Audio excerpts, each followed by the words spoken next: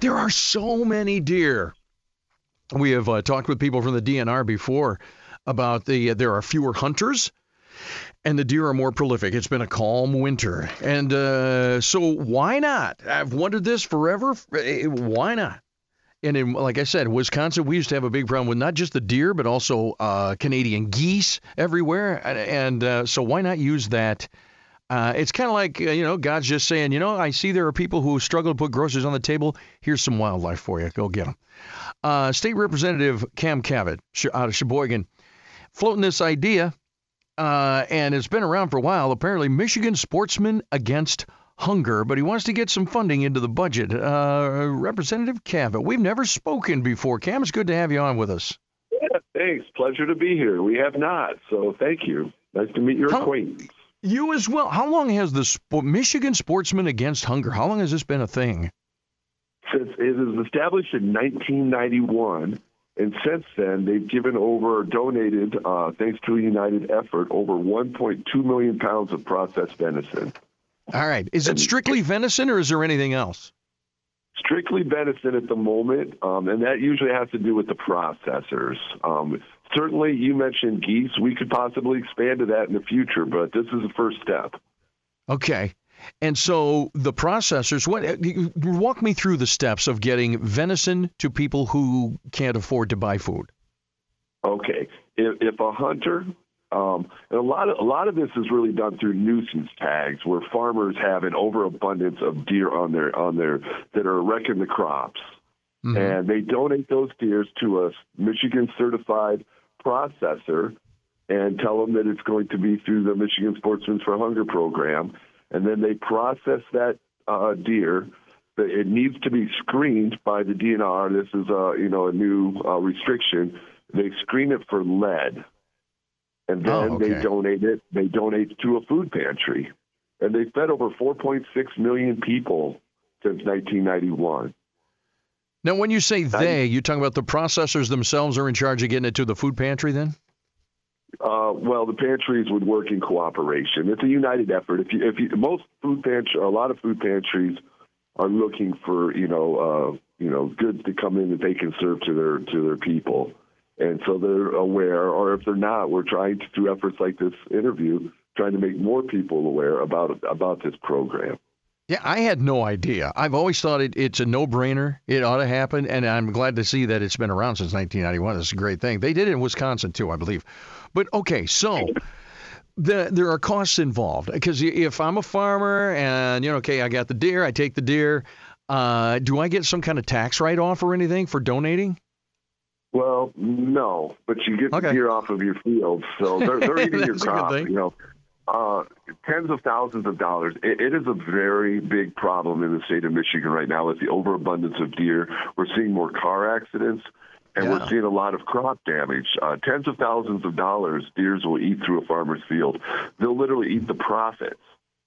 So the farmer will get nuisance tags from the DNR to harvest these deers, but what do they do with them? They just, in the summertime, you just don't want to let a deer rot in the field, I mean, I understand crows and other animals need to eat too, but it's just unsightly, So you can donate that deer to Sportsmen Against Hunger, and they will take it to a licensed processor, put it in a refrigerated trailer, and then distribute it among, food banks around the state of Michigan. Okay, and so those costs involved, what you want to get is, how much money are you looking to get into the budget, the 2025 budget to cover some of this? What's the overall cost? About $700,000. And that cost would go to purchasing. I know that's a rounding error down here. It's really not a lot of money. I'm very, I'm careful with spending taxpayers' money. I really am. But I think it's such a worthy cost. Yeah, under $1 million in government that's cheap. Yes, it is. And, you can donate to Michigan Sportsmen for Hunger on your license. When you're filling out a license, a lot of times they won't ask, but you can donate. They'll ask you if you want to donate to certain causes. This is one of those causes. But back to your original question, the main costs are going to refrigerated trailers and to the processors. A lot of the processors will donate their time to do these, and it's just, you can't do it. They need to be compensated. So some of this would go to compensating the processors to, turn the deer to a burger. Okay, I got you. Turning deer to burger, like how you said that. How many people have been fed? Oh boy, I hope you have the numbers. I hope you kind of foretold that I was going to ask this. How many people have been fed since 1991? 4.6 million. You got it. Boom. And wow. with the allocation, we hope to double, if not triple that amount. All right. So someone who wants to supplement, say you can't afford it. Meat's expensive, man. Yeah. So it's venison. It's good.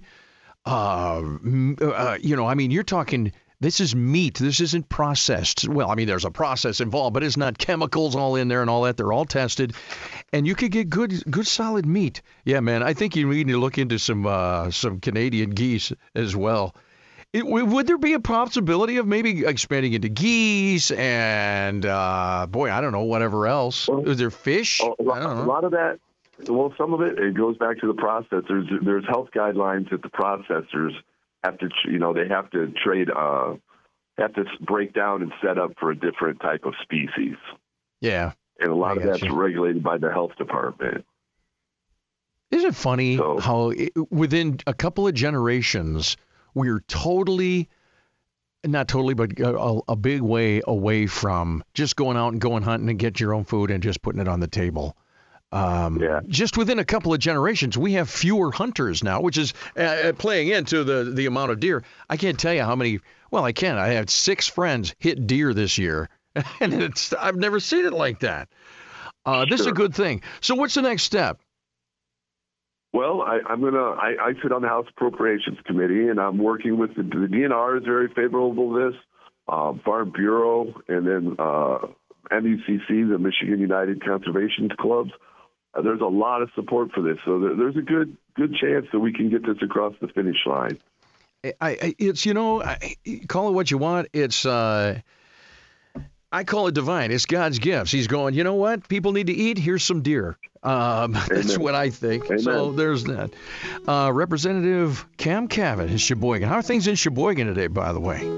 Well, we got a little snow up north. We got kind of a little snowstorm, which is good for us up there. Our tourism, depends on it. So things are going well up north. I'm north. I represent Northeast Michigan.